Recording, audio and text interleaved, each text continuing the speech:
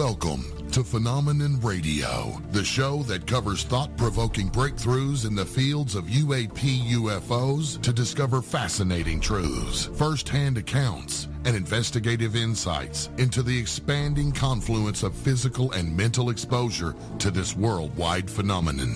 Hosted by Emmy award-winning investigative journalists, Earth Files reporter and editor Linda Moulton Howe, and world-renowned experiencer of the 1980 Rendlesham Bentwaters incident, John Burroughs. And now, leading off tonight's program, here's Linda Moulton Howe.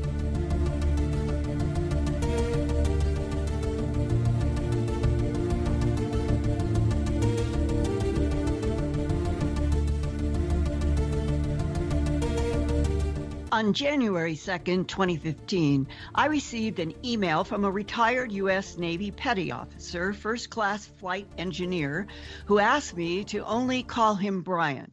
Now 61 years old, he entered the U.S. Navy in 1977 and retired 20 years later in 1997. He provided Earth Files his DD-214 documents and other certificates of service, including an Antarctic Service Medal given to him on November 20th, 1984. He wanted me to know that his C-130 crew encountered high strangeness while they were flying cargo and doing rescues in Antarctica from 1984-85 period to 1997. Several times he and the C-130 crew all watched silver discs darting around in the sky over the trans-Antarctic mountains that separate East Antarctica from West Antarctica. Brian and his crew also saw a huge football field-sized hole in the ice only about 5 to 10 miles from the geographic South Pole that was supposed to be an air sampling station, but in a no-fly zone. During an emergency medevac crisis to speed up their trip, the crew flew across that no-fly zone and apparently saw what they were not supposed to see, an alleged entrance to what was rumored to be a human and ET science collaboration research base under the ice. Then, at a camp near Marie Birdland, some dozen scientists disappeared for 2 weeks, and when they reappeared, Brian's flight crew got the assignment to pick them up. Brian says the scientists would not talk, and their faces, quote, looked scared, close quote. Brian and his flight crew received several orders at different times to not talk, and were sternly told, "You did not see the ice hole, you saw nothing." But Brian was never asked to sign an official non-disclosure statement.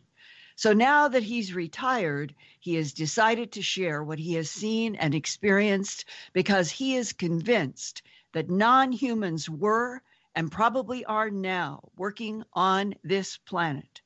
He said in his email to me, quote, "Talk among the flight crews was that there is a UFO base at South Pole. And some of the crew heard talk from some of the scientists working at the pole that EBAs, extraterrestrial biological entities, worked with the scientists beneath that air sampling camp, large ice hole near the pole," close quote. To both Brian's and my surprise, after radio interviews about the 1980s to 1990s phenomena in Antarctica, 1 year ago or so, in June 2016, Brian received a surprising and disturbing phone call at his office, where he now works on aerospace projects. After this short break, Brian will join Phenomenon Radio, and we will begin with that Navy C-130 flyover that big hole in the ice near the South Pole. You're listening to Emmy award-winning investigative journalist Linda Moulton Howe, host of Phenomenon Radio Live, right here on KGRAradio.com. Tonight's special guest will join the show right after these messages. Stay with us.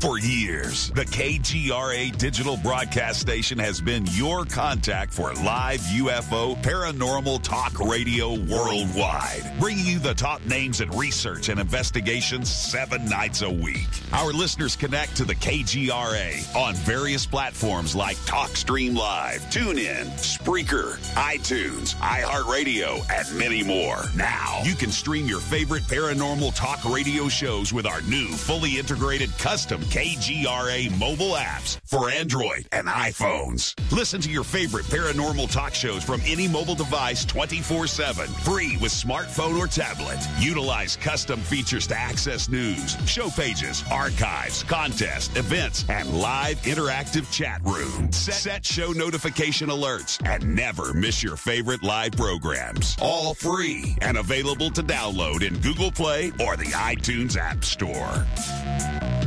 So you went to dinner last night, you had your favorite pasta. Ugh. Or maybe you had a heavy, spicy meal and it left you. Ugh. GetTheT.com. Maybe you mowed down a huge steak and your plumbing is all plugged. Ugh. GetTheT.com. Our super strength tea will take care of your occasional. Ugh. It's all organic and non-GMO. Get rid of. Ugh. We have so many great supplements, but our super tea is number one. GetTheT.com. That's GetTheT.com.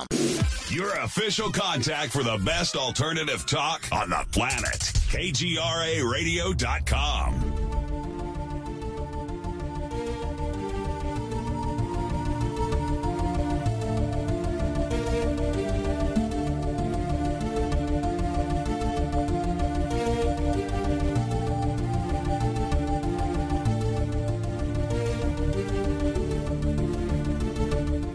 Thank you all for joining us tonight on this special edition of Phenomenon Radio Live with our very special guest joining us tonight, Brian S.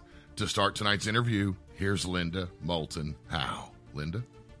Thanks, Race. And Brian, welcome to Phenomenon Radio. I have always felt that yours is one of the most important from a military voice about an area on this planet that is so mysterious. And every month and year now, it seems that we're getting more whistleblower kind of rumors, and in some cases talking to us straightforwardly off the record, that there is some kind of an alien base in Antarctica, and that you yourself, as you wrote in that first email to me back in January of 2015, that you had 300 times you had flown with a C-130 crew over and around the South Pole. So I wondered if you could start tonight and try to explain to the general audience, what is it like to be in a C-130 crew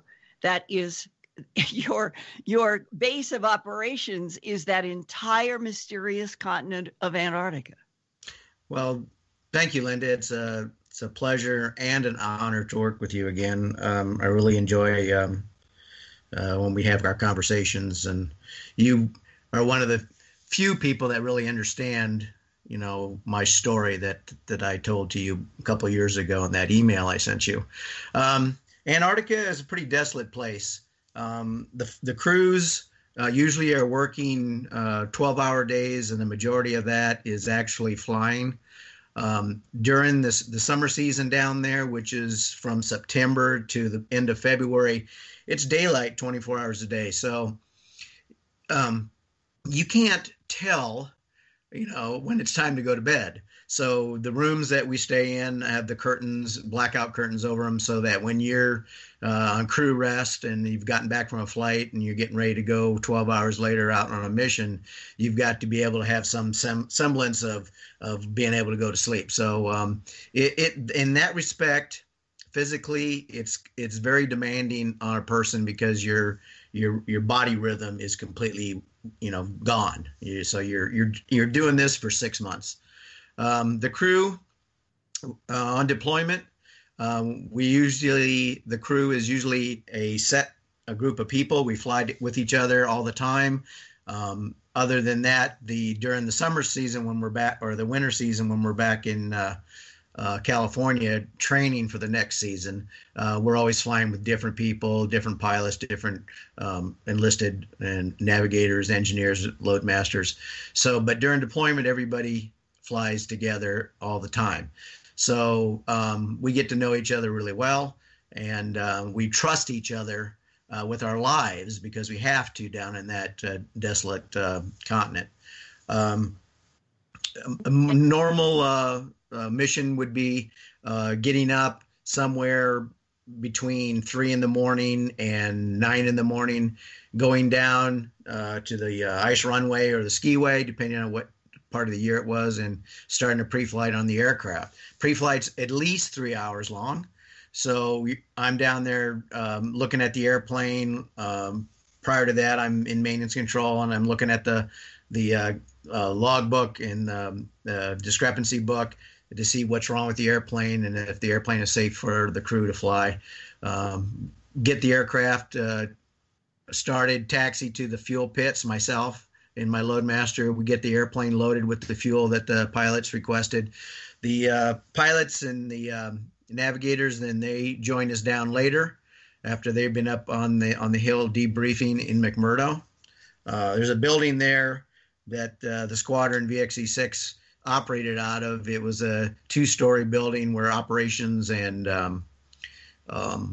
logs and records and our personnel office and some of the other administrative duty offices was. And that building was nicknamed the Puzzle Palace because nobody knew what the heck was going on half the time. So it was like a big puzzle.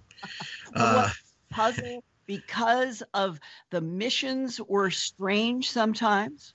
Well, the puzzle was like we didn't know what we were going to be doing next, and you could be doing a mission one day and going to South Pole or going to a station, and the next day you could be putting a science team on the other side of the continent, or coming back and picking something up from Pole, or flying to Christchurch and picking up a bunch of cargo or scientists and bringing them back to the continent for their science missions that they do. And that would be Christchurch, New Zealand. And I'm looking at a map that you helped make for me. I'm looking down on the continent, and I am looking that McMurdo would be in the far southernmost point of West Antarctica on the Ross Sea. And that if you go all the way across the trans-Antarctic mountains that sort of divide West Antarctica from East Antarctica, East being the bigger section of the continent, that all the way across to the far eastern side is Davis Station, which was the Australian source for the medevac. And can you give some size here that if you're flying out of McMurdo all of the time from West Antarctica, how many miles would you have to be going on a medevac emergency to get to Davis Station on the East Coast? I can't tell you miles because my job was basically to take care of the airplane, make sure it was safe, and back the pilots up during flight and during emergencies. A navigator would know that as far as distance because they're the ones that are planning the route from point to point to point. And but flight time wise, the flight from McMurdo, taking off out of McMurdo, flying over the first landmark, which is called Minna Bluff, and that's just before the start of the Transantarctics. That flight to South Pole was about 3 hours and 10 minutes, depending on winds. And then in order to continue on to Davis Station on the east side of the continent, we would have to refuel the aircraft. And then from there, it was another 3.5 to 4 hours that I can recall. That was the flight time, then to Davis. So it was a pretty long day just getting to Davis Station and then on the ground there waiting for our medevac to come out. Well, I thought that it would be good to share with the audience and unfold sort of chronologically. You got assigned to Antarctica around 84 to 85, and you're in that C-130 crew. Let's start with the first high strangeness event that occurred. You're based out of McMurdo, and you get this emergency medevac call. Unfold everything that happened. Okay. From what I remember is that our crew was getting ready that morning, and we were getting ready to go down to the airfield and pre-flight the aircraft and get it loaded for our mission, which was not going to the South Pole. And if I remember right, our mission was just a science resupply somewhere out on the western side of the continent. So it was just a short flight, probably an hour and a half, hour, 45 minutes to that science party that had been put out prior. We got a change of mission when we had gone up to operations, and they were told that our crew was going to take one of our R model aircraft, and we were going to fuel it up, max out the gas, and fly to South Pole. And then from there, we were going to top off the fuel and then fly to Davis for a medevac of that some person had become injured and needed to be taken off the continent immediately. And what happened? Well, we got to the pole. It was a normal flight. No cargo was loaded onto the aircraft. We had an extra couple people on the crew. One would have been our corpsman, one of our two corpsmen that we had in the squadron, which is like a medical nurse type. And then our flight surgeon was brought on the aircraft, and he would have been the guy that would have been taking care of the patient after we picked him up and then all the way back to McMurdo. So we took off and we flew into South Pole, uneventful. South Pole is somewhere around 11 to 12,000 feet above sea level. So you can imagine 11,000 feet of ice that South Pole sits on. So we maxed out our aircraft with fuel, which would have maxed us out on our gross weight for takeoff on skis, because any place other than McMurdo, we had to use our skis instead of landing on wheels or taking off on wheels, which would have been an early part of the season when on the permanent ice runway, we can use wheeled operations, and that can increase our maximum load. Other than skis, though, that reduces our load considerably because of the weight restrictions on the skis. Anyways, we got to pole, loaded up, and while I was gassing up the aircraft, taking fuel on from South Pole, our navigator was plotting his course from South Pole over to Davis. Well, unbeknownst to me, that I did not know that we were going to be deviating until we were actually deviating. So we took off, got airborne, and the pilot was asking our navigator, okay, so where are we going to be going now? Because we're not going to be, going where we thought we were going to be going. And so we were directed to fly a certain course, which happened to be going right over an air sampling station, which was approximately 5 to 10 miles further on from the South Pole. Now, this area, we, as a squadron, didn't normally transit. Brian, just for a second. Yeah. You have maps, and if I recall, when we talked, it was the captain asked the crew or the navigator, "What is this no-fly zone? If we can go through that no-fly zone, we're going to be able to save time on this medevac issue." And that was the discussion about why was there a no-fly zone. Right. That discussion was happening after we took off. So we got airborne, and everybody knew there was an air sampling station that way because we were briefed every time prior to our deployment that this was the no-fly zone because it was labeled as a air sampling station and that we weren't to fly over it. So as a crew, we decided as a crew that we would take that direct route to Davis instead of deviating 20 miles around that air sampling, which is approximately what they required us to do if we were to have to go in that direction. And so we decided to fly right over it. So we took off out of Pole. Now remember, the altitude at South Pole is somewhere between 11,000 and 12,000 feet. So we were climbing at full fuel load out of South Pole, and we were going to be climbing to about 25,000 feet for our first altitude. And then as we burned off fuel, we would become lighter and we were able to climb higher, which also allows us to get better fuel efficiency out of our engines and extend our range a little bit. So we were taking off and we were climbing, and about 5 to 10 miles out, somebody decided to look out the window instead of looking at their instruments and the radar the navigator does. And somebody said, "Hey, there's this big dark spot out here." And so we ended up flying not directly over it, but somewhat offset so that we could look out the left side of the aircraft. And it was down at about a 45-degree angle. And there was this large opening in the ice where this air sampling station was supposed to be. So we kept on going and made our flight. Just a second, Brian, because I remember asking you in our interview, how big do you estimate it was, and did it look like it was somewhat structured? Well, I estimated that you could have at least flown one of our aircraft into it. So the wingspan of our aircraft is somewhere around 138 feet wide.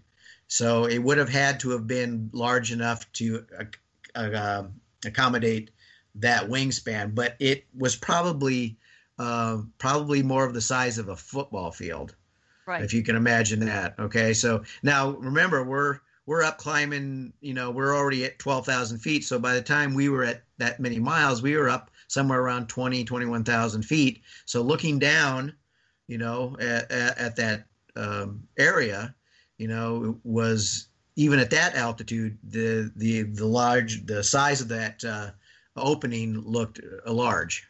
And you, as I recall, you could see that it had like something at the beginning of a ramp or something that was going down in it that seemed to be flatter, not like some accident, like it was right. Right. The way we were passing by that area, where the sun was off to the left. And so when it was shining down, the opening was kind of more or less, I don't know how to put this, in an angle, so that it would be, if you were to try and fly into it, you would have to come back and go back west into it. So the sun would shine on the top of it, and it would cast a shadow, and then you could see more of an upward grade coming up onto the plateau there. So it looked like it was descending down in, so like a ramp. Right.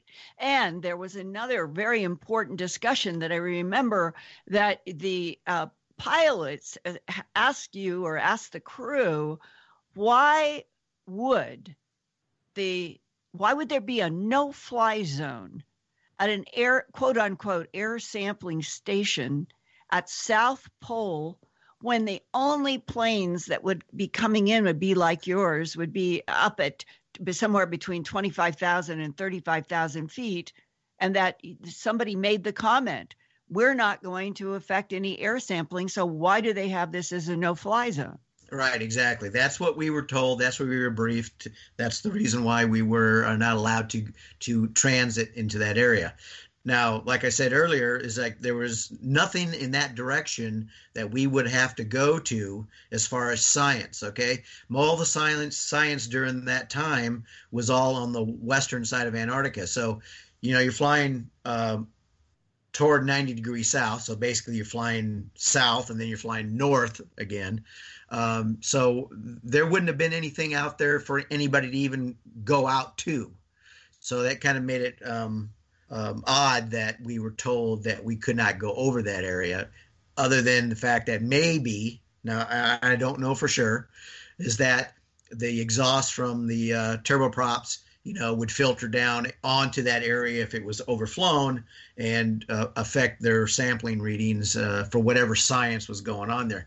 One thing I do want to mention is that when we were flying by there, you could see lines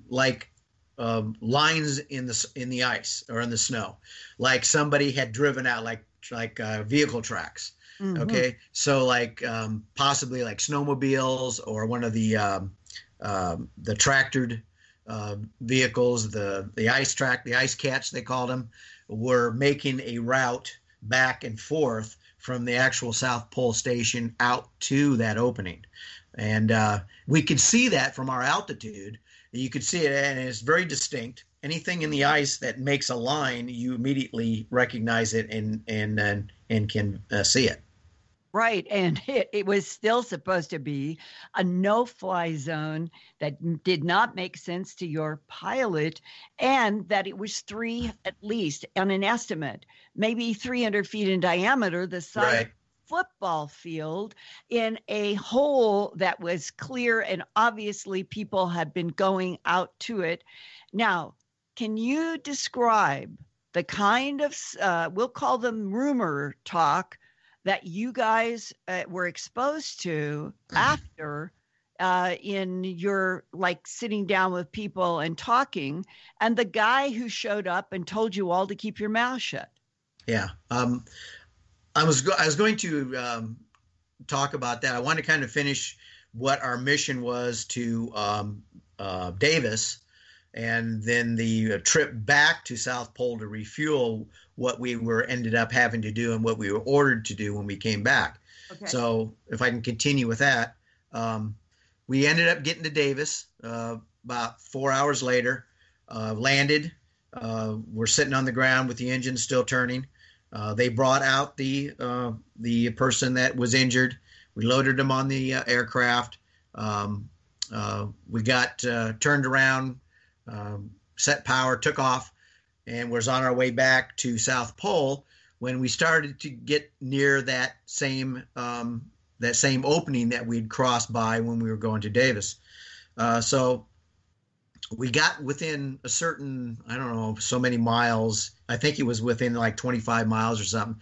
And the reason I remember that is because our navigator said, okay, we're coming up on that opening we saw again, because the navigator tracks where we're going in distance and position all the time, because we have to make position reports to McMurdo so that they know where we're at in case something happens and we have to land on the continent. So we were going there, and we got a radio call from the personnel at South Pole, because we were reporting in we were so many miles out, and that our estimated at South Pole was going to be at this time. But what they said was, okay, X-ray Delta 04, let's call it. X-ray Delta 04, please do not continue your course directly to South Pole. We want you to divert, make a left turn, let's just say 30 degrees, and we'll give you the heads up when we want you to turn back on course. So that's what we did. So when we turned, we were so far away from that opening that actually we couldn't see it from where we were at. At that time, we were at like 35,000 feet on our way back to Pole. And so we got the call then from South Pole, the controller there, saying, okay, go ahead and turn back on course. So we turned back on course, headed back into South Pole, and landed. When we refueled in South Pole, we didn't take on a full bag of fuel, but we put on enough to get us back to McMurdo, because the patient was in critical condition and we didn't want to waste any time. So we put enough gas on there just to get back to South Pole. So we took off and made the 3 hour and 10-minute flight back pretty much really fast. And normally we cruise about 25,000 feet from Pole to McMurdo, because by the time you get up to 35,000 feet, you're on your way back down anyways for landing. So we were hauling pretty good.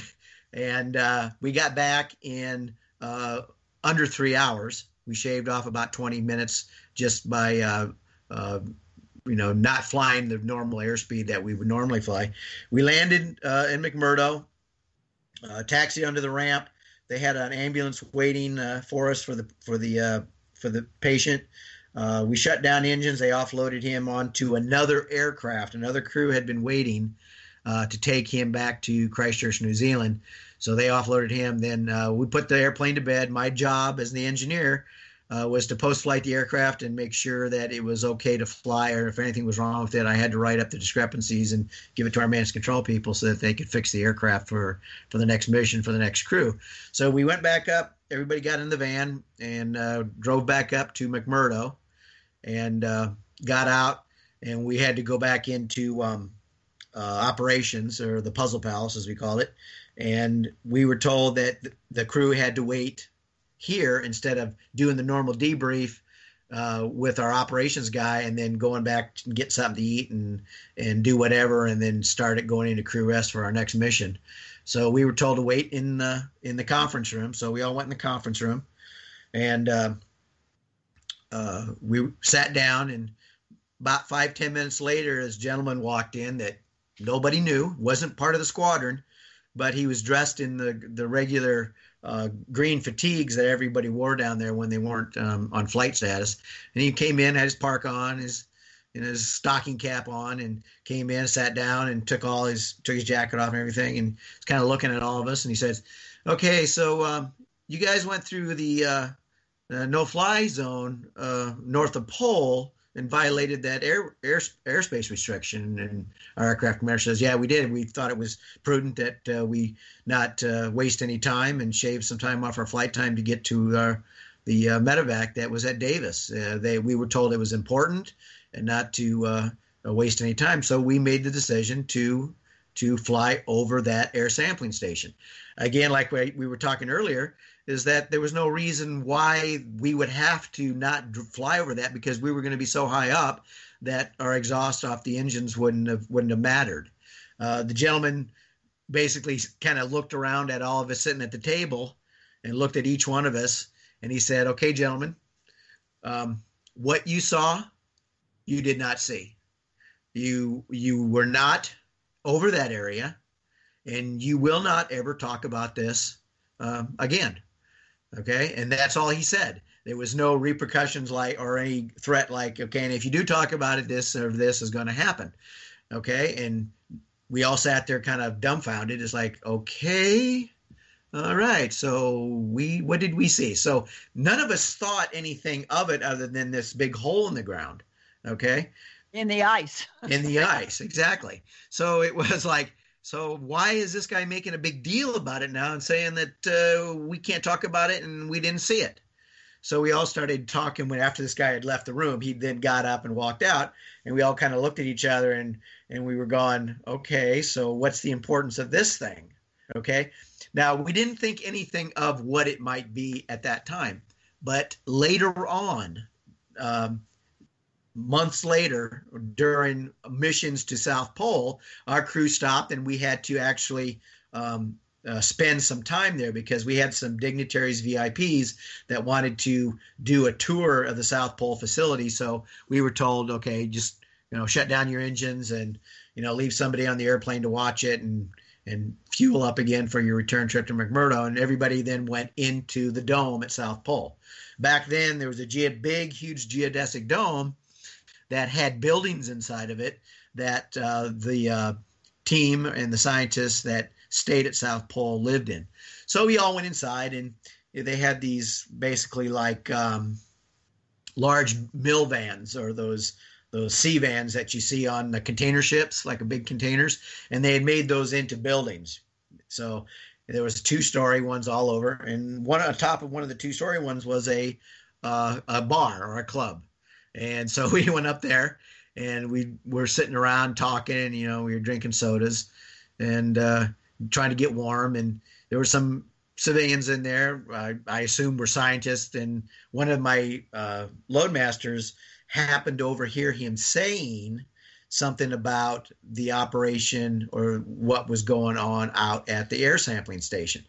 Nothing was said at that time, though, about what was going on. It was just like general banter of we're going to go out to the sampling station again, and we're going to do some more talking out there. I guess I think was the term that was used.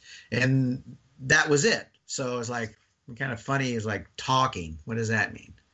Okay, so then later, Okay, we're talking to other crews, and they had heard similar things when they were at South Pole, but they heard that there was visitors that they were going out to interact with. And I said, visitors? What did you mean by visitors? I'm talking to the other flight crew. What do you mean by visitors? And he said, well, my impression was that they weren't human. I said, human? I said, what are you talking about? He says, it seemed to me they were talking about like an extraterrestrial or an alien, because they didn't refer to them as a person. It was a visitor. Otherwise, if it had been somebody like a scientist or a civilian out there doing work or construction or whatever, they would have said, hey, we're going to go out and talk to Dr. So-and-so or Professor So-and-so, but not a visitor. So later on, when we were back in McMurdo on a future trip back, there was another crew that was talking about that. So it was kind of like we were kind of getting together and comparing notes about what was going on at South Pole, because nobody knew. So that's where the rumors came about, and the talk about there being some type of extraterrestrial and human cooperation with something going on at that large hole in the ice. Now, can you unfold what may be a link exactly to that hole with the strange story of the disappearing scientists? Because it seems like there's a possibility that there might be a link, or that where they were taken at Marie Byrd Land, which is in the far southwest, versus the pole, that we may be discovering through the experiences that you guys had as a C-130 crew. We may be getting insights that there may be a bunch of underground places from Marie Byrd Land to pole to who knows how far in Antarctica. And that's what makes this story so fascinating about what happened with your crew and the National Science Foundation scientists. Yeah, the scientists event, because our crew, let me give you a little back history on this. Flight crews are assigned certain science parties, okay, because of when we have to go out and drop off a team of scientists for them to do their science. The crew needs to know where they're going, because the science team, when they initially, what's called a put-in, takes the crew out or takes the science party out there, they're the ones that do the reconnoitering of the area with the help of the scientist. The scientist knows where they want to go. Okay, they want to go here.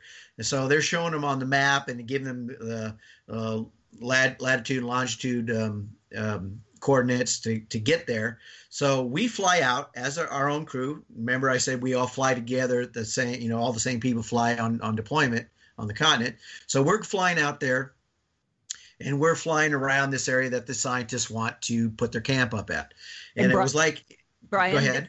This particular event is now about 1 decade after the whole strange big hole in the ice and the rumors that it's an extraterrestrial human collaboration point near the South Pole. Now we move to 1994 to 1995, about a decade later, for this experience with the scientists, right? That's correct. That's correct, Linda.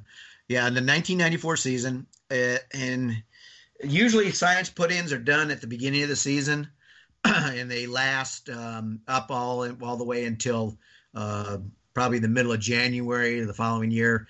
So this camp probably, and I can't remember the exact month, but it probably would have been put in early season. So it would have been somewhere around maybe October, middle of October, end of October. So this camp was put in during that season. And so we went out and did the landing, offloaded all of their equipment, their snowmobiles, their portable housing, their fuel. They set up a bladder so that we could offload fuel into one of these big rubber bladders that they would be able to store fuel in to heat their huts and run their snowmobiles. So we put them in, and it was actually kind of like the foothills of a little small mountain range. And so we put them in there. About two, I think you said 15 scientists, maybe 2 female and the rest male. Right. Yeah, it was a pretty large party, because usually science parties are only maybe 5 or 6 people. This one was a pretty large one. And from what I can remember, there were probably 1 or 2 women, at least one, because I remember seeing one in the back of the airplane when we picked them up. But they were all, I'm assuming, because we don't actually get personal with the science parties. They go out. We may talk to them, but because some of their science is stuff that they don't want to talk about.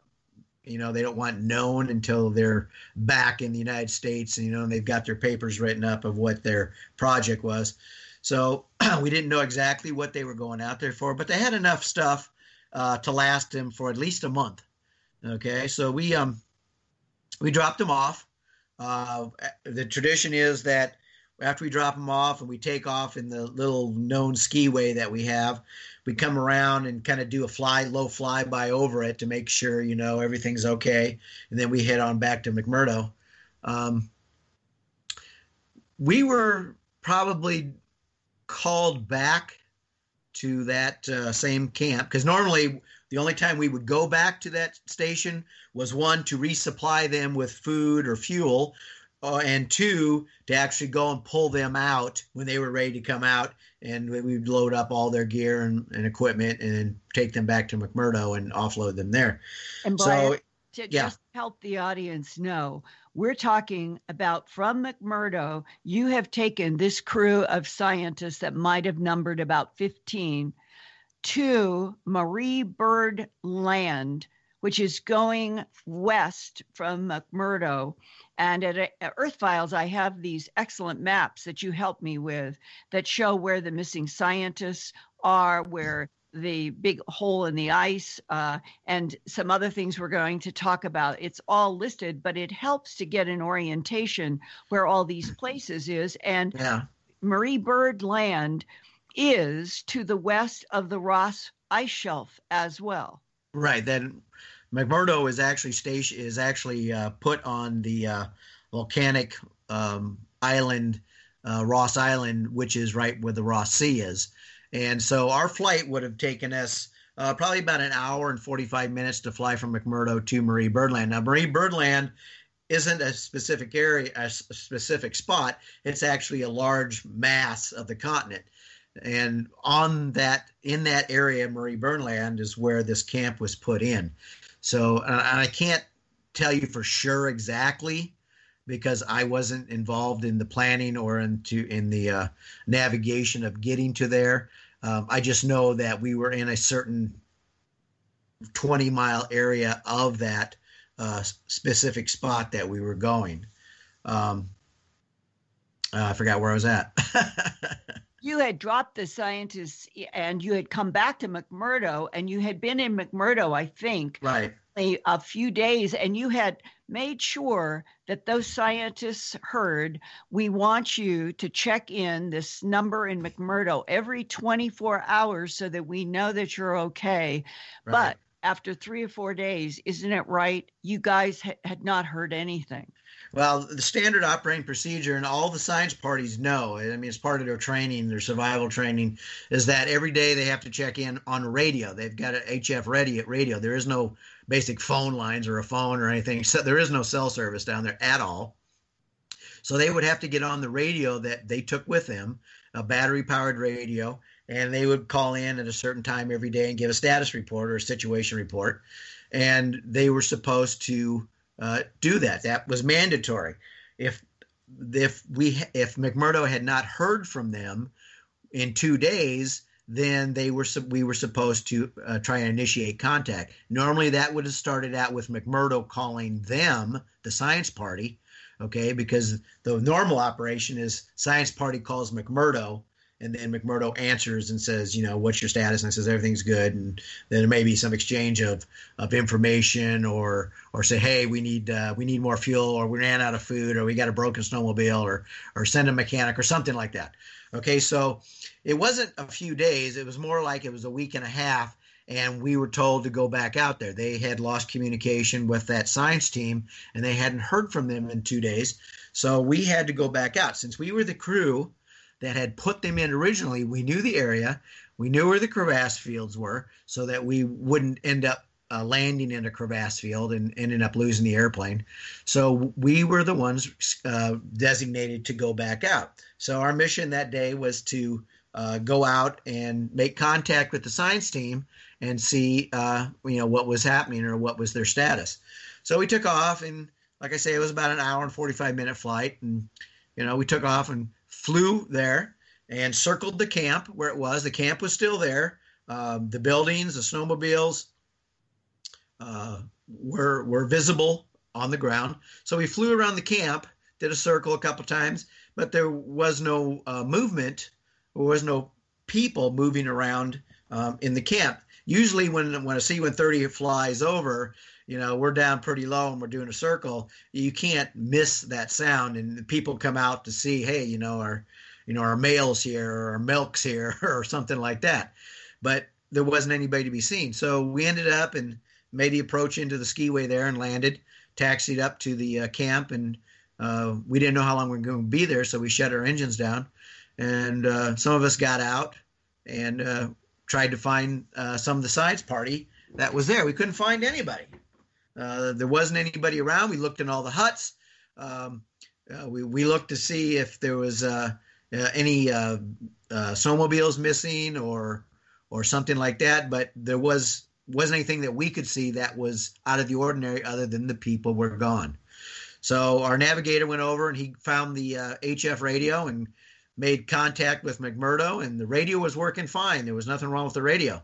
So we told McMurdo, our navigator told McMurdo that there's nobody here. We don't know where they're at. They either everybody went out into the field for something, or something has happened. There were no bodies.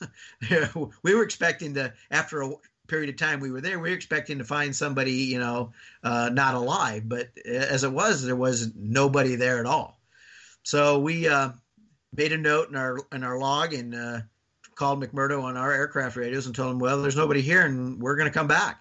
So we took off, and just as an extra precaution, we flew more than just around the camp. We flew a sector coordination circle within out to a 15-mile radius from the camp, making it a bigger circle as each rotation. And we didn't see anything at all. We didn't even see any tracks, snowmobile tracks or anything going leaving away from the camp. So we went back to McMurdo and landed. Filed the report. Our aircraft commander and navigator were interviewed by our CO and the National Science Foundation person there that was the head of the project on McMurdo.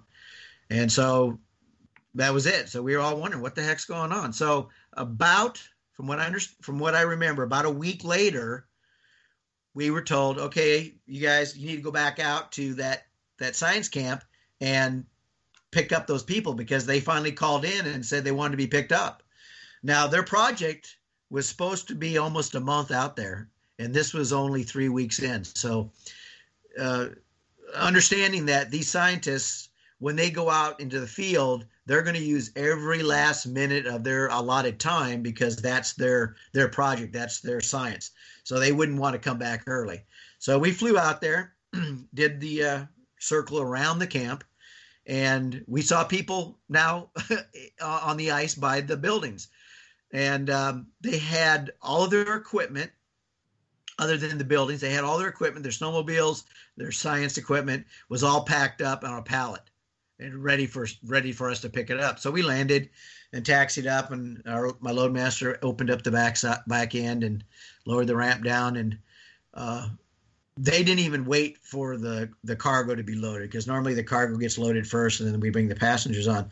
They all, approximately 15 of them, just basically moved as quick as they could onto the aircraft and sat down in the seats. We loaded the equipment after. We pulled the pallet that had all the snowmobiles and their equipment on, and closed up the aircraft. And And at that point, Brian, you and the crew were so baffled because not one of those scientists that had been missing would talk to any of you, right? Right. Yeah, that's what I was going to talk about. We loaded up the aircraft. Of course, at that time, now operations. Okay, you have to understand. There wasn't really a lot of time for small talk or finding out anything at times. So nobody talked to the scientists until we got airborne again. So we got airborne and we're on our way back to McMurdo, and that's when my loadmaster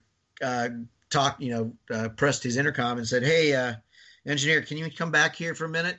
I said, "Yeah, I'll be right back." So I got out of my seat and went back there, and he said, my loadmaster looked at me and he said, "None of these people will talk to me. I mean, I've been offering them food and coffee, and they're either looking down at the floor at their feet, or they're looking at me and they've got this frightened look on their face." I said, "Really? Okay." So I said, "I'll talk to them." So I went back, and one of the guys, he was kind of looking at me, he was watching me walk back in there, and he was, basically keeping his eyes on me. So I went up to him and I said, "Hey, you okay?"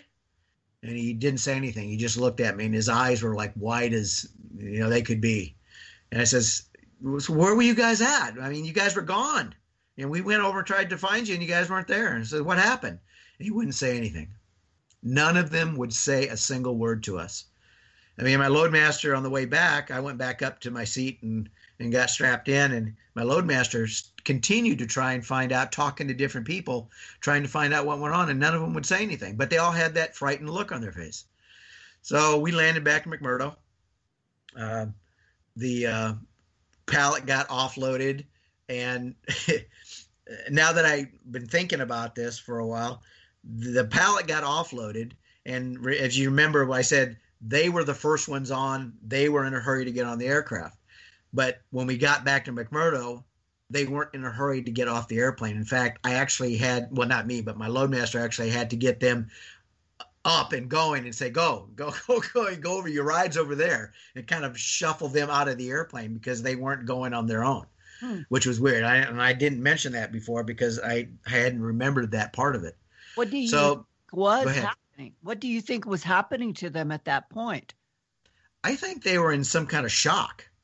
Maybe like a post-traumatic stress syndrome or something like that, PTSD. I mean, it was something I had never seen before. And something had scared those people to the point that they were, almost scared of, frightened to the point of not moving. Yeah. But I know they wanted to get off of that place really quick. And now explain what happened to the scientists and the gear. It's separate tracks. Right. The cargo got taken off, and the Air New Zealand Army was in charge of the cargo movement on the ice. So they took it over up into McMurdo, and it was put in a separate building all by itself. And it was quarantined. No one was allowed to go in there. And it was to stay there until it was put on another airplane back to Christchurch, New Zealand. The scientists. This is all the gear that was there at Marie Byrd Land at the time of the scientists going missing. Right. All of their stuff that we brought back on for that camp was quarantined in a building. Now, in this building, there wasn't anything else. It wasn't shared with anything. It was an empty, basically Quonset hut type storage building, and it was the only thing in there. It was locked. Nobody was allowed to go in there. We were told, don't go near that stuff. And we said, why? And it's like, we were just told it's quarantined. Don't go near it. Now, the scientists were not taken back to McMurdo. There was another one of our aircraft waiting for them to take them immediately and directly back to Christchurch, New Zealand. So we didn't hear anything about what happened to them other than we knew the airplane made it back because that crew and that airplane then turned around and flew back onto the continent and landed at the airfield in McMurdo. The equipment that had been quarantined, all that equipment was there a week. And then it was taken down to the airfield. It was put on one of our aircraft, and it was the only cargo on that aircraft. Now, also, because of the way logistics is on the continent, you don't take an empty airplane or just one thing on an airplane and go somewhere with it. You load that thing up to its maximum capacity so that you can maximize your fuel use and your time with your crews in your airplane. But that was the only thing on one of our aircraft. It was a special mission, special flight back to Christchurch, and it was offloaded at Christchurch International Airport, taken over to one of the cargo hangars there at the airport, and that was the last we heard of it. We never found out what happened to the scientists. We never found out what happened to their equipment. It's just that it was all taken back, and that was it. We never heard from them again. And handled so strangely. And then, what didn't you have some more people in suits show up to talk with you guys? And you also had more discussions with people in rumors about this. Right. When we got back to McMurdo from picking them up at their camp in Marie Bernland, we were debriefed again, like 10 years before. And we were told this was a different crew. I was on a different crew at this time than the one that we were debriefed with the operation of the medevac and the observing of the opening in the ice at South Pole. So we were taken in same room in the operations building, and we were sat down, and this time 2 guys showed up. They were not dressed in fatigues. They were dressed in what I would consider like a suit type apparel. The only thing that was different was that they didn't have the regular suit type shoes but they were wearing some type of cold weather boot on. And so we were told the same thing. Okay, you guys are not going to say anything about this incident, that you didn't find that those scientists at Marie Bernland when you went to pick them up, and that nothing was going to be said about it. Okay. Again, we weren't asked to sign anything like the first time, and so no non-disclosure.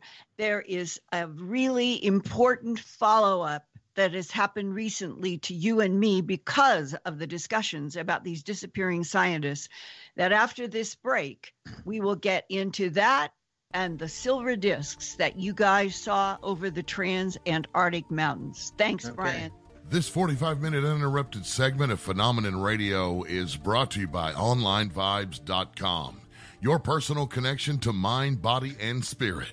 MJ and the Vibes Tribe is committed to connecting you with healing modalities that can manifest a true and healthy change in your life. Visit the website at OnlineVibes.com. Tonight's special guest will rejoin the show for the second hour right after these messages. Stay with us.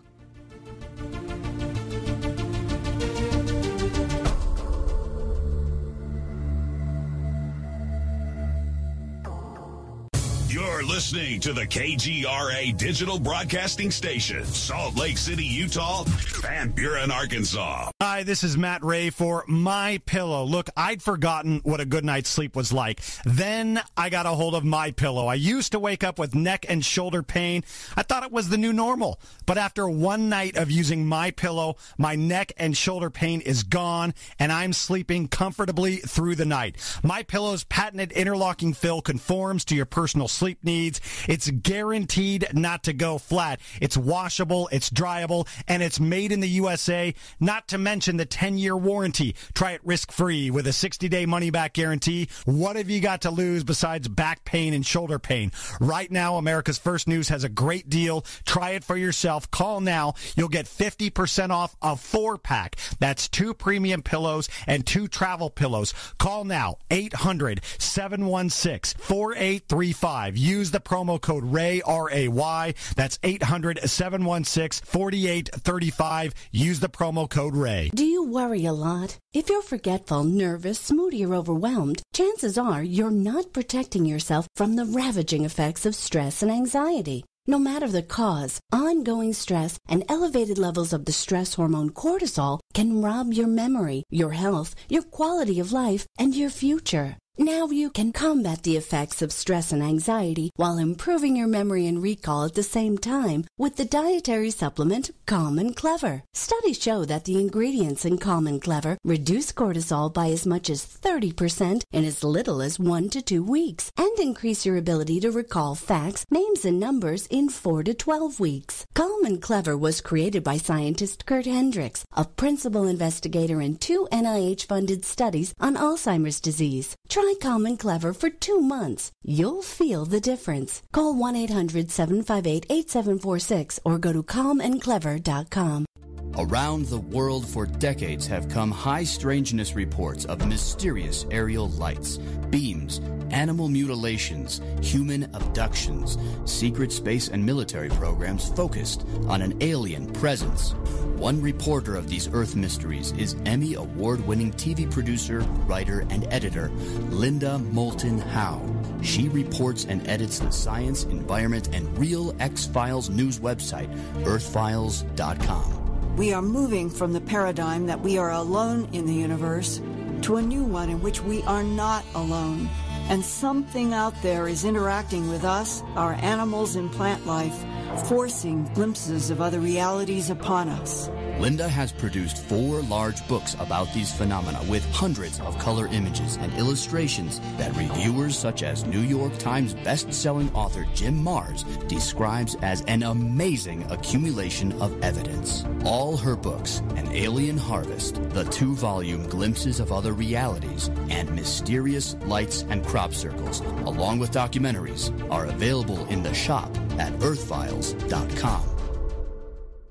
Not on my watch, our military service members say, as they volunteer to serve, as they move out, stand firm, and take fire. So not on our watch, we say, to the severely ill or injured veterans who can't get the care they deserve to live full and independent lives, even when there's no government funding or a nursing home seems like the only option. We won't leave one warrior behind. Not on our watch. Join us at findwwp.org. Your contact for current news and trending topics. KGRAradio.com.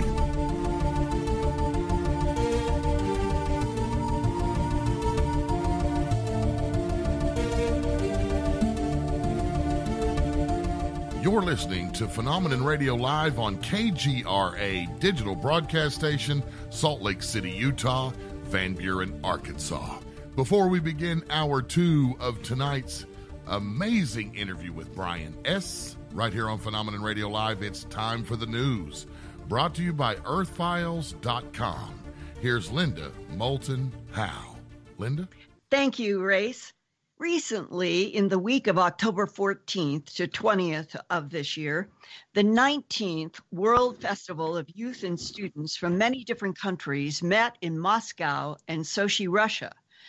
The goal was to urge young people all over the world to network as friends instead of to divide as enemies. On the closing day, Russian leader Vladimir Putin warned in a public speech that was put out on television that humanity is, quote, playing God with genetic code.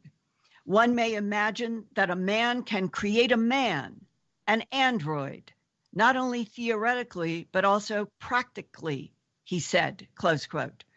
Putin told the students that scientists are now can create a genius mathematician, a brilliant musician, and, quote, can create a soldier that can fight without fear, compassion, regret, or pain.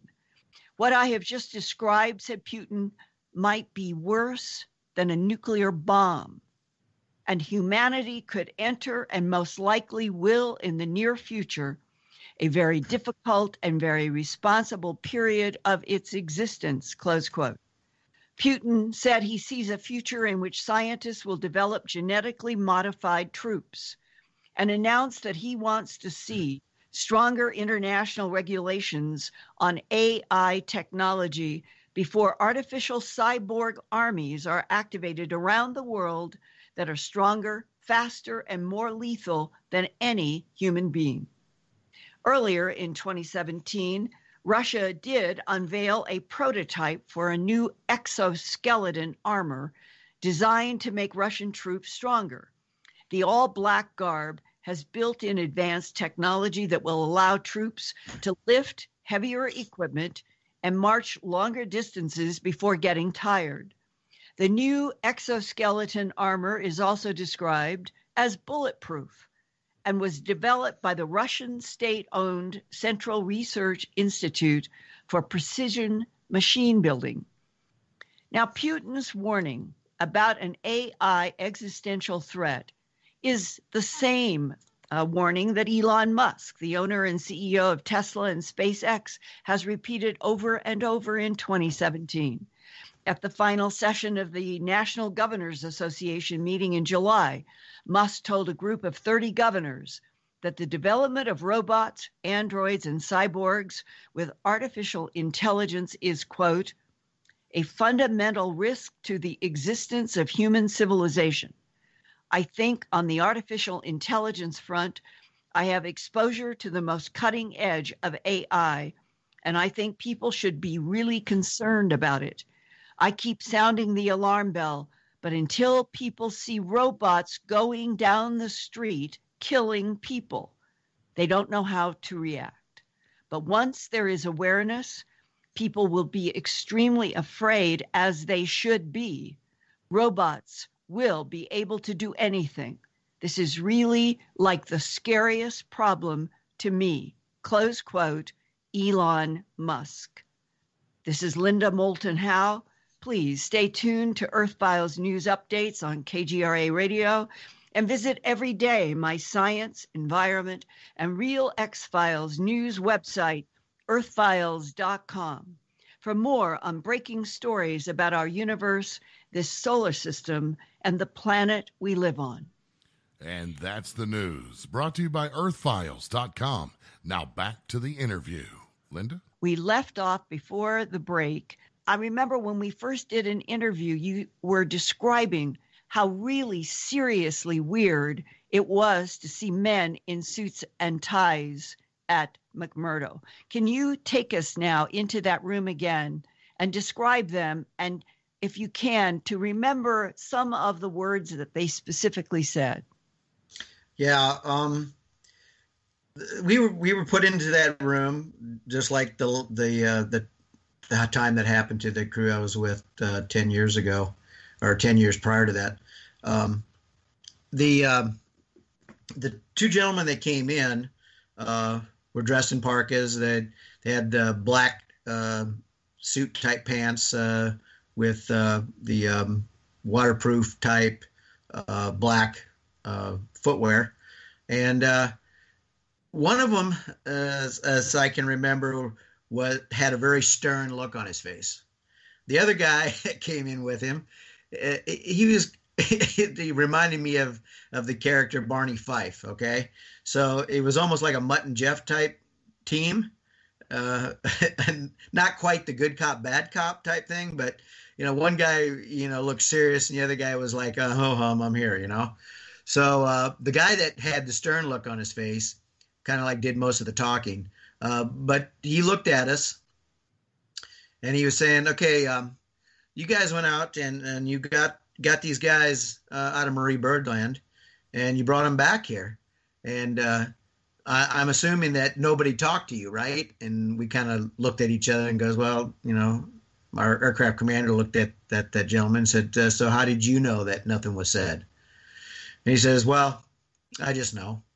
And the other guy, the guy kind of looked like Barney Fife. He kind of gave a little smile and shook his head, agreeing with his partner, and then the stern-looking guy, he decided that he was going to let us know in no certain terms that we were not supposed to talk about what happened.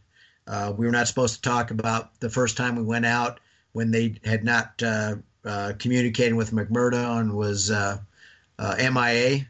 And so he said that we weren't ever to repeat what had happened.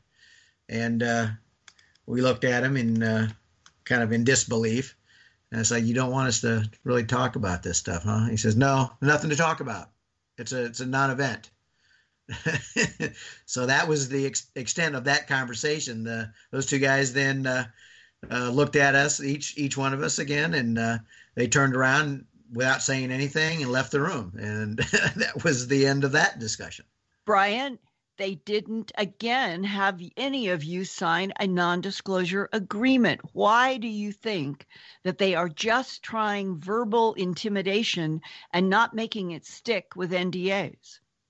In my opinion, I think they didn't want to make a deal of it, because if they made a big deal of it, then that would have us, even more curious about what had gone on. So it was basically, it was, yeah, we really don't want you to talk about it. Okay, yeah, sure, fine. Okay, that's it. And so I think if they had been, you got to sign this, if you say anything about this and you violate this non-disclosure, we're going to put you in Leavenworth, that kind of thing. Right. I don't think they wanted to go there. I think they just wanted it to be kind of like a slap on the wrist type thing. Now, remember, we're all military.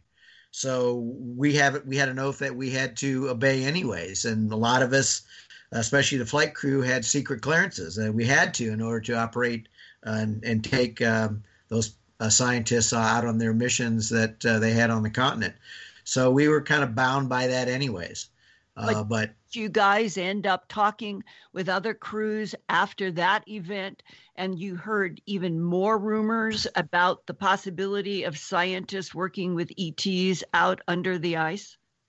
Yeah, we'd had some discussions, and I had some discussions. I don't know if the rest of my crew did, but I had talked to some of my fellow engineers and loadmasters that I had flown with on training missions back home, and had done some missions with them in the years after the whole sighting and prior to the scientists disappearing. And we're all friends and kind of in confidence. We told each other things, and the other guys were telling me that they had some kind of suspicion that there was something going on at Pole. And when I was discussing the lost scientists, one of my friends told me that, he kind of got that impression too, because they had brought a science team back, not from Marie Birdland, but from another area of the continent on the western side of Antarctica. He said they had brought back some people, and the equipment that they had taken out there was left, which is unusual because that stuff is expensive, and all that stuff comes back to McMurdo, and it gets shipped back on a freighter back to the United States. I mean, they don't leave anything out there, but all their stuff was left, which I thought was kind of unusual. And I asked him, he says, well, why'd they leave all their stuff out there? And he says, they didn't say. They just said, let's get on the plane and we're going back. It was kind of like one of those hurry up.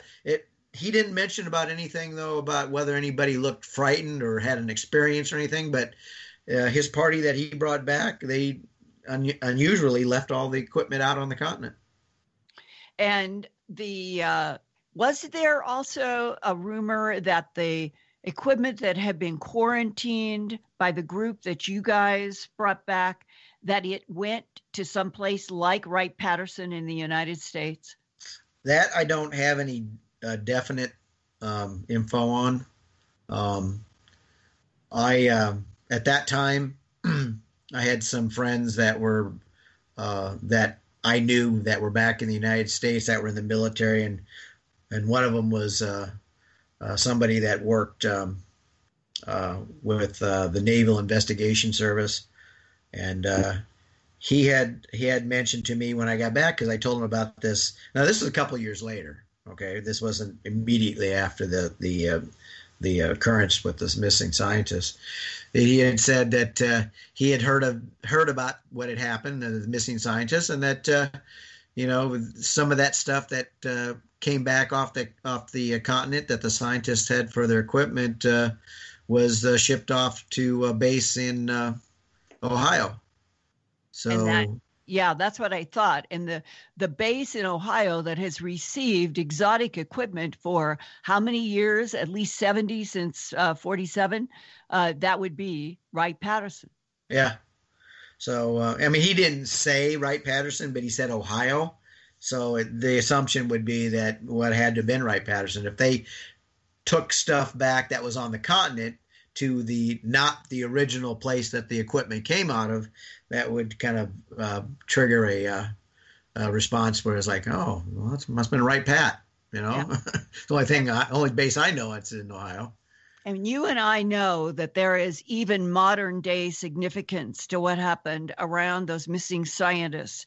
And let's hold it off for a little bit more, because I think it would be important in our evolution of the phenomena that you guys kept seeing, that over the trans-Antarctic mountain, which runs almost like a divider between the east and the west of Antarctica. It is so interesting to me that it was over that bone, if you want to say that spine through that continent, that repeatedly you and your C-130 crew would see silver glinting craft. Can you now take us into the first and second and third, this combination of all these things that you kept seeing, and the fact that they wouldn't go over the Beardsmore Glacier as if there was territorial agreement of something.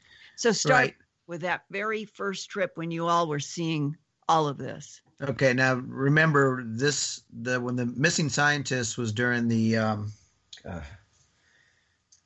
it was the mid 1994 to 95, and 94 to 95 season. Now, and now we're going to 95 to 96. Right, 95, 96. So it was the following season, which was the season just before my last one, because my last season before I retired was the 96, 97 season.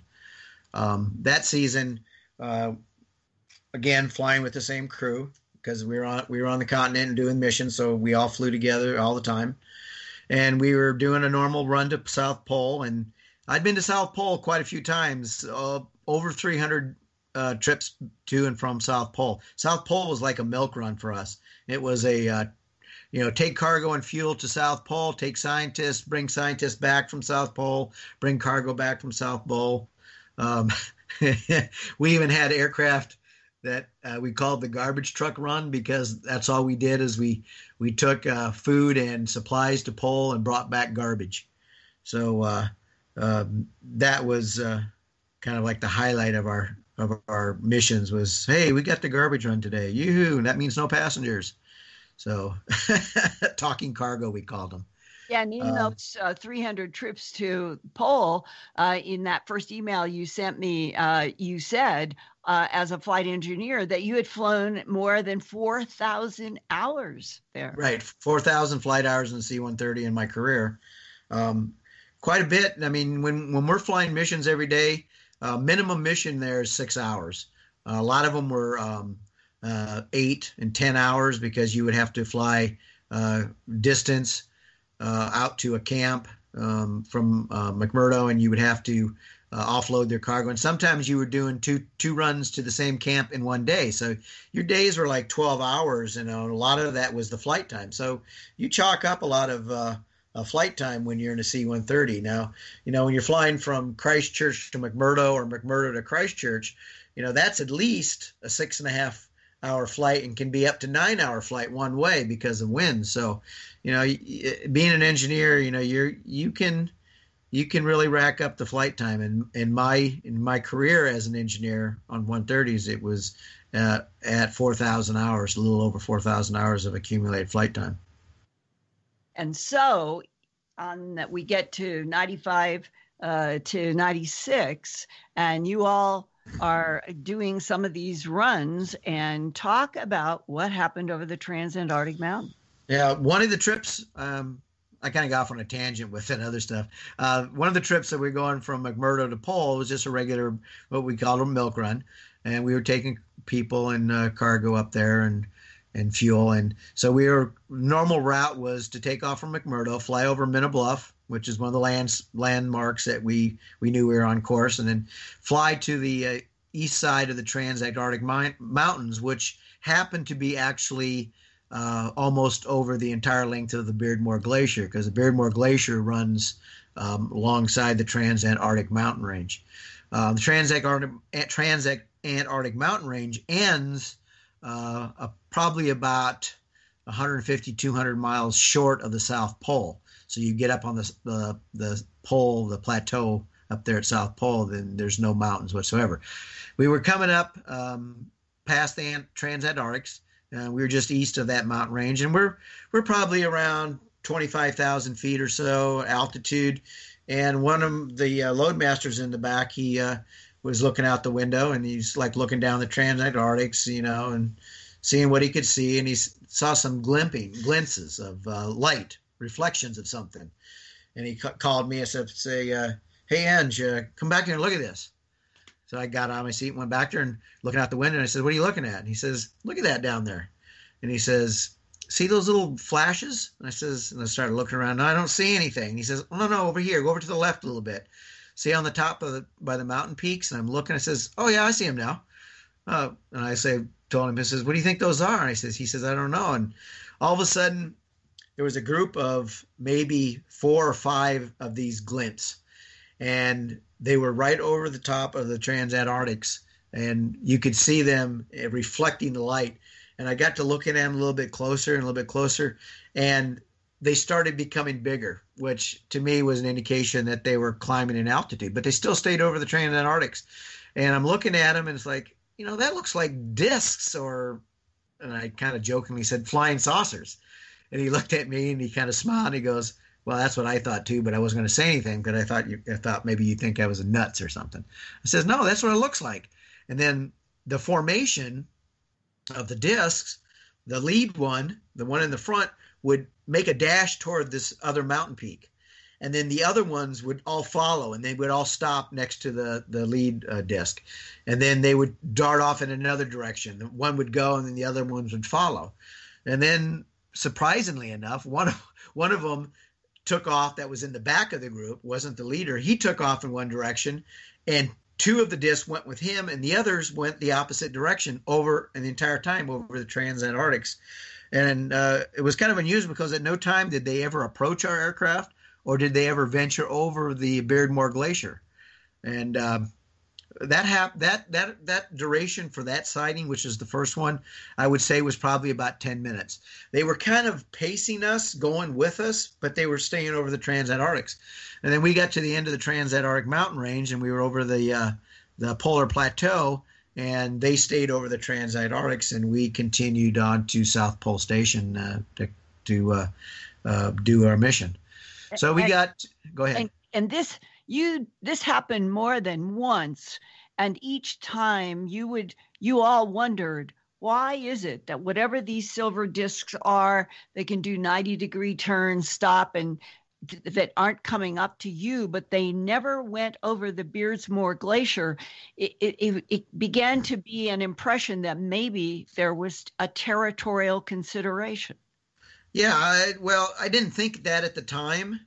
I would have thought if, they had seen our aircraft that maybe they would have been curious or whatever, and they would have come up and joined us in formation or something like that.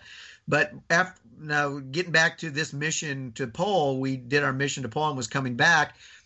We were at about the same spot on the Transantarctics, and I saw those discs down around the peaks again. And they were, like you say, they were doing 90-degree turns, and they were coming to a stop, and they were doing follow the leader type formations, and they basically were pacing us again, but we were going south back toward McMurdo, and they were there. I mean, it was a bright sunny day, very reflective craft, wherever they were flying down there, disc shaped. And that was the first time that we had seen them during one of our missions on the ice. And did you ever end up talking with any of those people during when you were hanging out or having food about those specific silver discs? I was remembering that somebody else had told you that they had seen them too. Yeah, there was one other engineer who had an experience. I'm not going to mention his name. I haven't seen him since I was in the squadron with him, but he had said that his crew had had an experience similar to that on their way to the pole, and that they had seen something flying down and around there. Now, he didn't expound on what exactly, how many, or what he saw, but he said he saw a craft maneuvering around the tops of the Transantarctics on their way to South Pole. Now, everybody has to understand that on that continent, the only flying aircraft were the aircraft that were operated by the United States Navy in Antarctic Development Squadron, 6th Squadron, and that no other aircraft were down there. Now, during that season, earlier in the season, before we even started flying, one of the officers in the squadron, we happened to be talking about seeing things down there. It's like, I wonder what we're going to see this time. We're gonna see any penguins or anything like that down there up at Pole or whatever. And we all kind of laughed. And the one officer, in a very a serious tone, said, "Well, if we see anything down there, we're not supposed to say anything about it." Okay, what does that mean? And he didn't say anything else. So then the sightings of the discs down there happened after that, during that season. So that kind of makes sense, is that maybe information was given to the officers or certain officers in the squadron as a briefing, so that if something was sighted, that we weren't supposed to say anything or talk about that or tell anybody else. So, but during those sightings that our crew had seen, we didn't even tell anybody else. We never radioed that we saw them. Nothing went out over the airwaves on the radios that we had seen an unidentified flying object down there. We all kept our mouths shut. So there was no contact by any other intelligence agency personnel like that happened the other times. So nobody told us that we couldn't talk about that. And that was pretty much the end of that discussion with the crews, other than that one guy, that my fellow engineer who had his crew had found or had sighted something flying in that same general area. So is it fair to say, after 20 years working as a naval flight engineer with all of this work in Antarctica, that you left the naval service?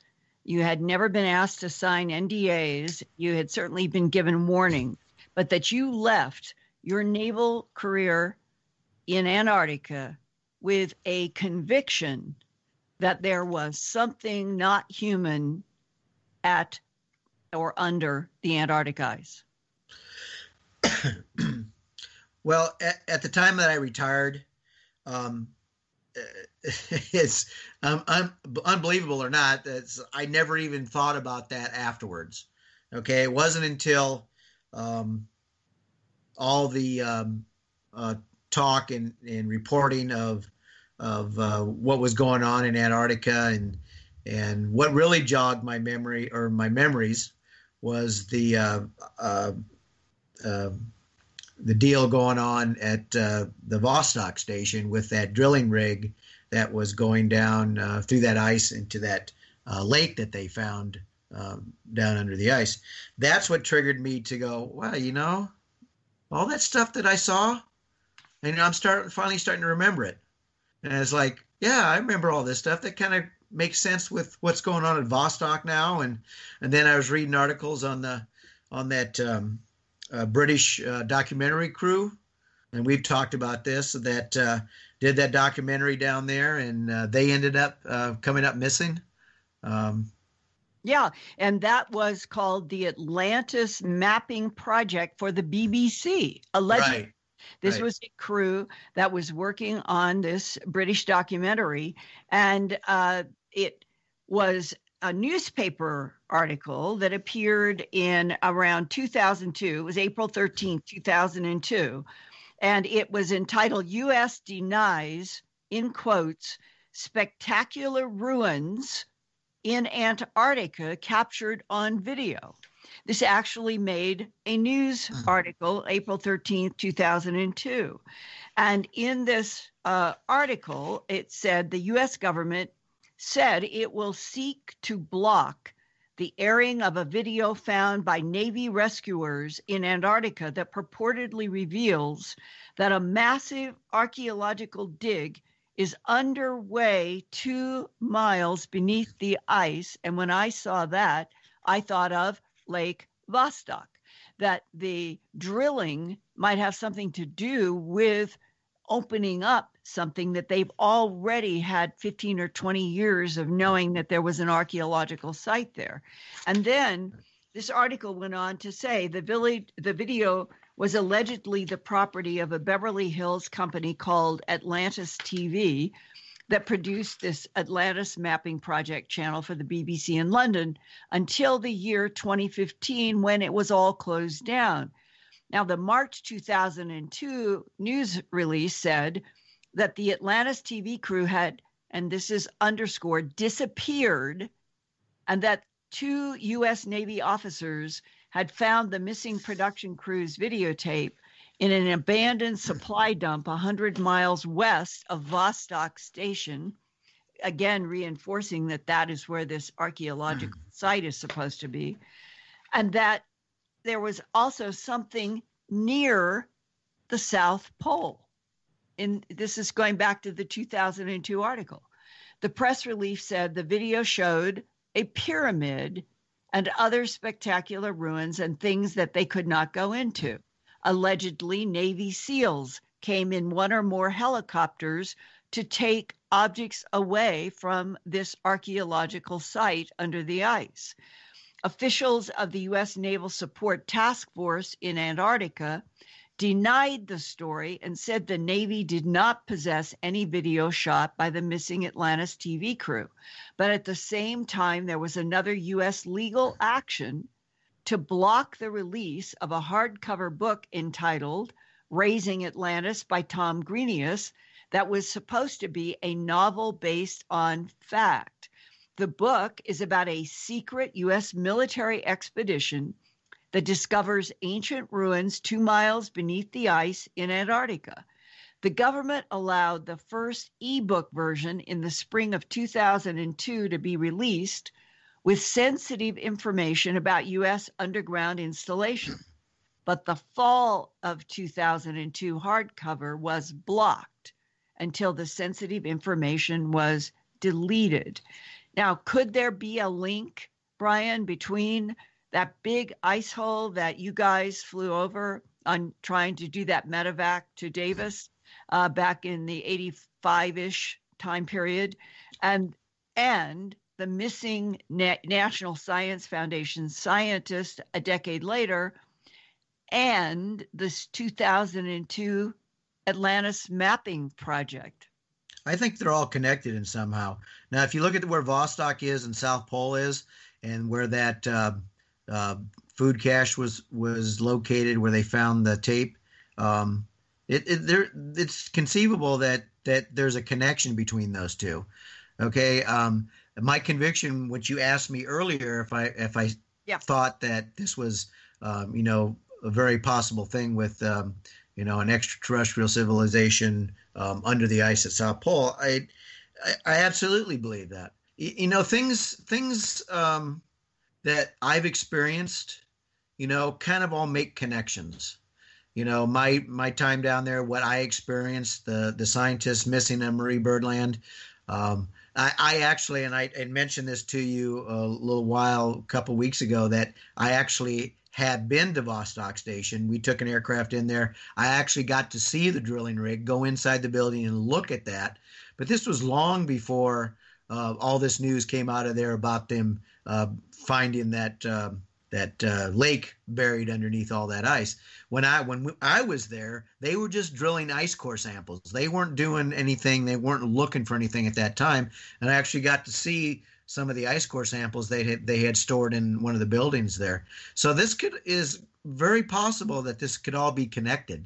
The things that the reported that are being found down there, buildings like you were talking about, ancient ruins and artifacts that are being pulled out of there and hidden or put in government facilities, for study, from what's reported. So yes, I'm very convinced that that there is a presence down there, and that we need to know about it. The whole question about why this would be kept from us goes to the heart of the issue of why there has been a policy of denial by the United States government and the allies of World War II about their discovery that there is an alien presence on this planet. It is not just one thing. There are multiple, and there may be mixed agendas. And the sensitivity of all of this is what we're all trying to leverage open. And that goes right to the heart of what happened with you, me, your nephew, and a friend. You and I had never met in the matter world until Thursday evening, June 2nd, 2016. All of our discussions have been on the phone up to then. And then you guys came and we all met at the Contact in the Desert Conference in Joshua Tree, California, that evening to go out to dinner and to talk, June 2nd, 2016.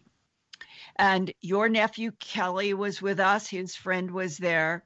And we went to that noisy restaurant. It had a lot of tile, and we talked in there about many different things and felt that that we were in what's called a white noise zone that is not easy to penetrate, we didn't think, from satellites or listening devices. And when we left the restaurant, it was still warm and it was so nice. And your SUV was where there were trees. And as a group, we decided that we would continue to talk out there at the SUV under the trees. And we stayed talking till probably another couple hours. It was midnight or 1 o'clock. And Right. then we, you guys took off for your respective Arizona and other homes. And I was working Contact speaking through to my Monday, June 6th. You're back at work. And I am picked up in a vehicle to take me to the Palm Springs airport to come back. And I'm in the car and the phone rings and it's your nephew saying, "You won't believe this, but my Uncle Brian got a call at his office from somebody in the government." Can you now pick up with the details of why that was so unusual that you would even get a phone call where you worked from anybody? Yeah, that Thursday that we met at that restaurant and then talked afterwards in the parking lot till about almost 12:30. I was at Contact then until Sunday afternoon, and my nephew, he had gone home that Friday, the following Friday. Contact actually started on Friday, so we were doing this talk at the restaurant and Thursday night, which was Contact hadn't started yet. Yeah. So I came home on Sunday and went to work on Monday, and I'm sitting at my desk and you're in a aerospace related company where you do not normally get any outside, we'll call them public phone calls, and that you have to have a clearance to work there. Right, exactly. And actually, I don't even have a company phone. A phone call came in to me about 10 o'clock in the morning on my personal cell phone. And I didn't recognize the number, but I thought maybe it was my nephew or somebody that was calling me. So I answered the phone and I said, "Hello," and the voice on the other end, which it was a male voice, said, "Is this Brian?" I says, "Yeah, this is Brian. Who am I talking to?" He says, "Well, there's some people that are kind of upset that you've been talking about certain things, and they would rather you not discuss any of that stuff that you were talking about." I says, "I don't understand. Well, what are you talking about?" "Well, we know that you and your nephew and Linda Moulton Howe were having a dinner on Thursday, this last Thursday at during the Contact in the Desert Conference, and that you were out in the parking lot until about 12:30 talking." I says, well, there was not anybody else around. How did you know that occurred? And the voice on the other end said, well, what we do is what we do, and we pretty much know everything that goes on. I said, really? Yeah. And they said, the people that I'm associated with really don't want you talking anymore about the missing scientists that you had encountered years back. I said, well, how do you know about that? And the guy said, same thing. He says, we pretty much know everything. I said, okay. And he said, so stop talking. And then the phone went click and there was nobody on the other end. So I'm looking at my cell phone, and the number comes up, and I'm looking at the phone number, and I'm going, I don't recognize this phone number.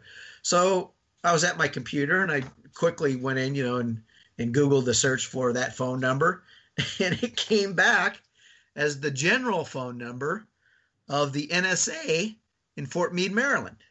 I went, oh, really? This is kind of scary.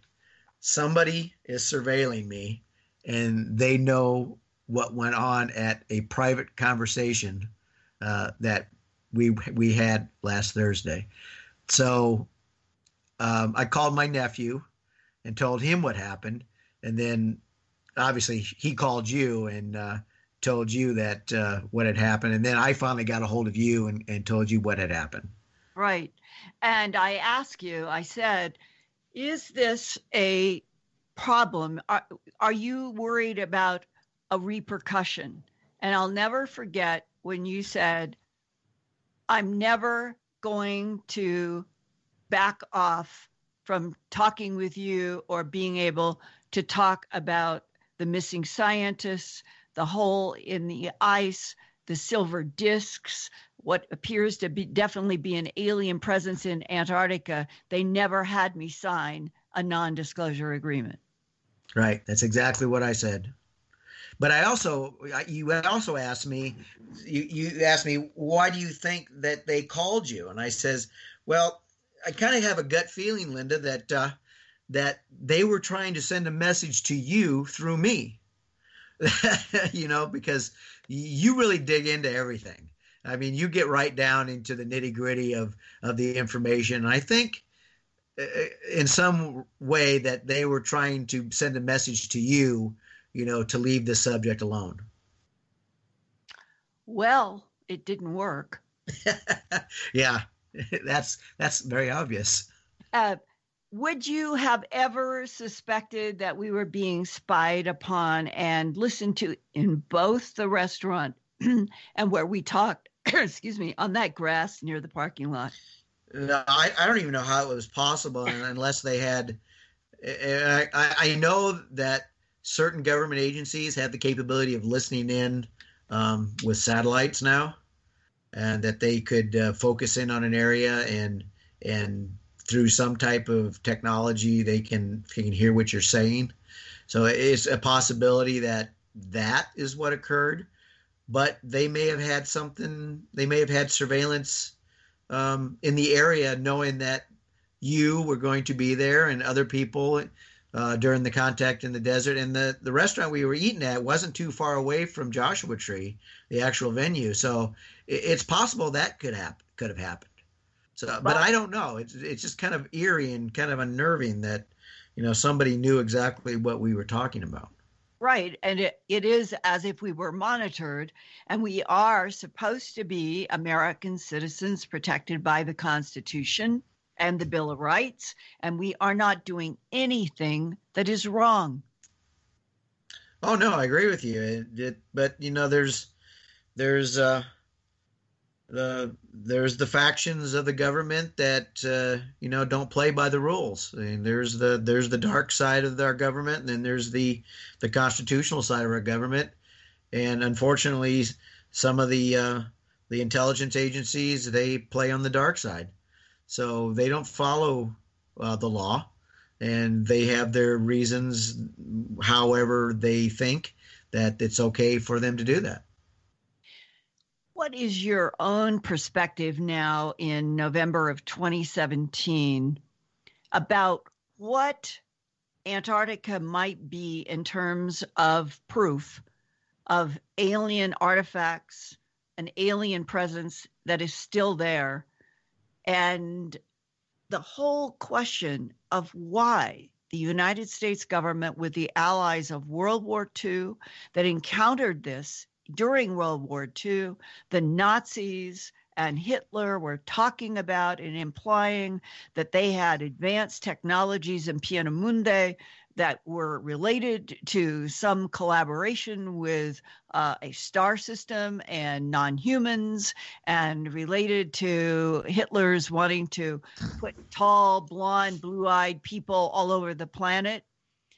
What is your perspective on the whole last 70 years of so much suppression, so many policies of denial and lies, and what seems to be happening now? Well, in my opinion, I think this all started back when Admiral Byrd had his task force go down there and try and find out what was going on with the Nazis after World War II. Little America was put in there. That was the first American station that was put on the continent, and that was on the western side of the Antarctic continent.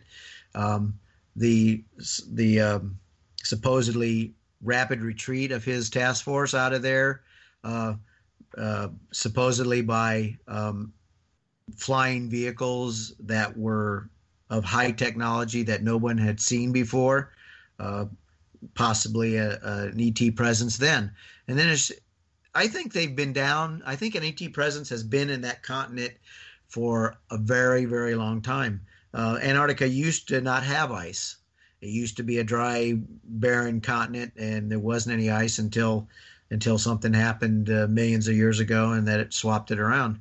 And you know that you have to go back at least 33 million years before it's dry. Right. But they've done enough by satellites in the recent years that they can map out, actually see through the ice and see the actual landmass that's there, not just the ice-covered top of it. And it's a continent, and it could have been livable back millions of years ago. And that alien presence or intelligence maybe came to this planet that far back and developed an installation or a base for studying the Homo sapiens sapien. Or harvesting from the planet, like an ongoing, we'll say, a trade route that takes stuff from this planet. And it's been doing that for a very long time. And it would explain you and Corey Good and others are not the only people who have had information about very long tunnel-like structures. Probably deep ice penetrating radar has seen them. That there are structures. And if there are structures, it's possible that they are inhabited now and that it isn't something from the past. They've been able to use and evolve with whatever the climate has changed on the planet. And that makes this intriguing question. This feels like such a revolutionary time. We all are waiting impatiently for the headlines. We're not alone in this universe. The remote viewers have said for years the universe is teeming with life. Some are allies and some not. But that to keep moving through the 21st century without being told the truth about what the true history of our planet is and what the relationship is to other intelligences out there that use this planet while humans are kept in the dark, it just isn't fair. It isn't right. We should know what the governments of this planet know. Right. I totally agree with you. It's, this started back, some of it started back during the Roswell incident. I think the powers to be at that time, the government, the military thought that the U.S. Citizens, the people of this planet, couldn't handle the idea of another life form other than the human life form, and that it would disrupt the the status quo as far as religion goes.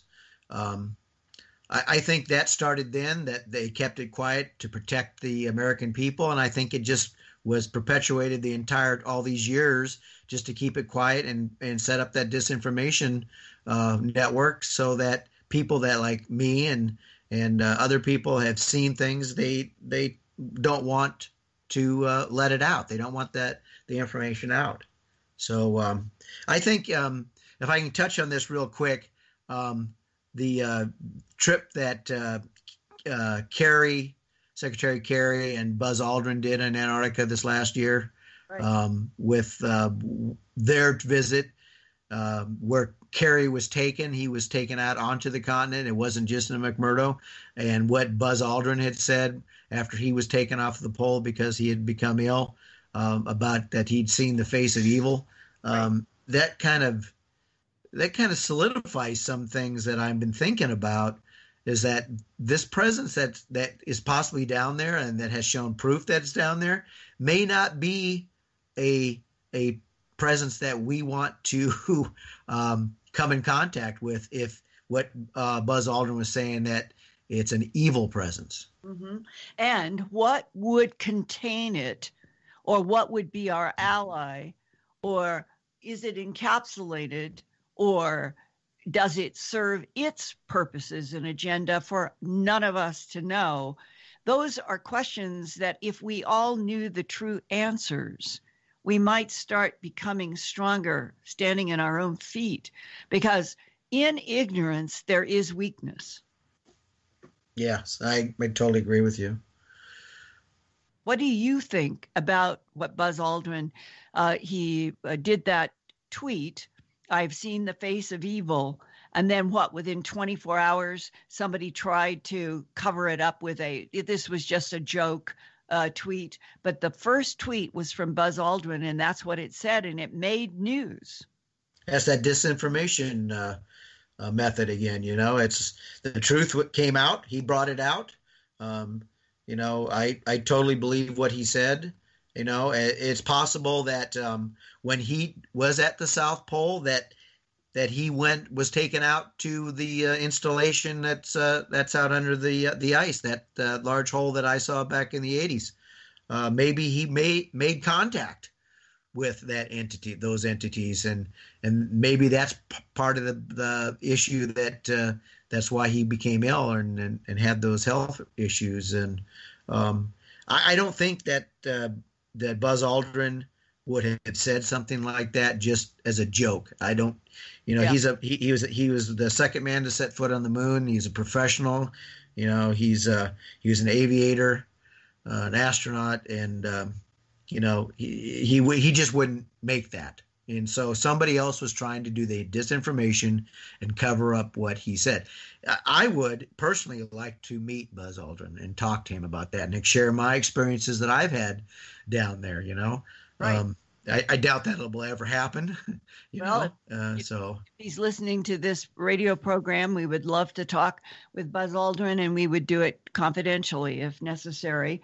And It also goes to the heart of why it is that a whole team of some 15 scientists would be so traumatized that when they had been missing for nearly 2 weeks and the C-130 comes to pick them up, that there was absolutely no reaction whatsoever to you and the crew. Right. Back to what Buzz says, maybe they saw the face of evil. And and that's what they had, that experience that would just terrify anybody.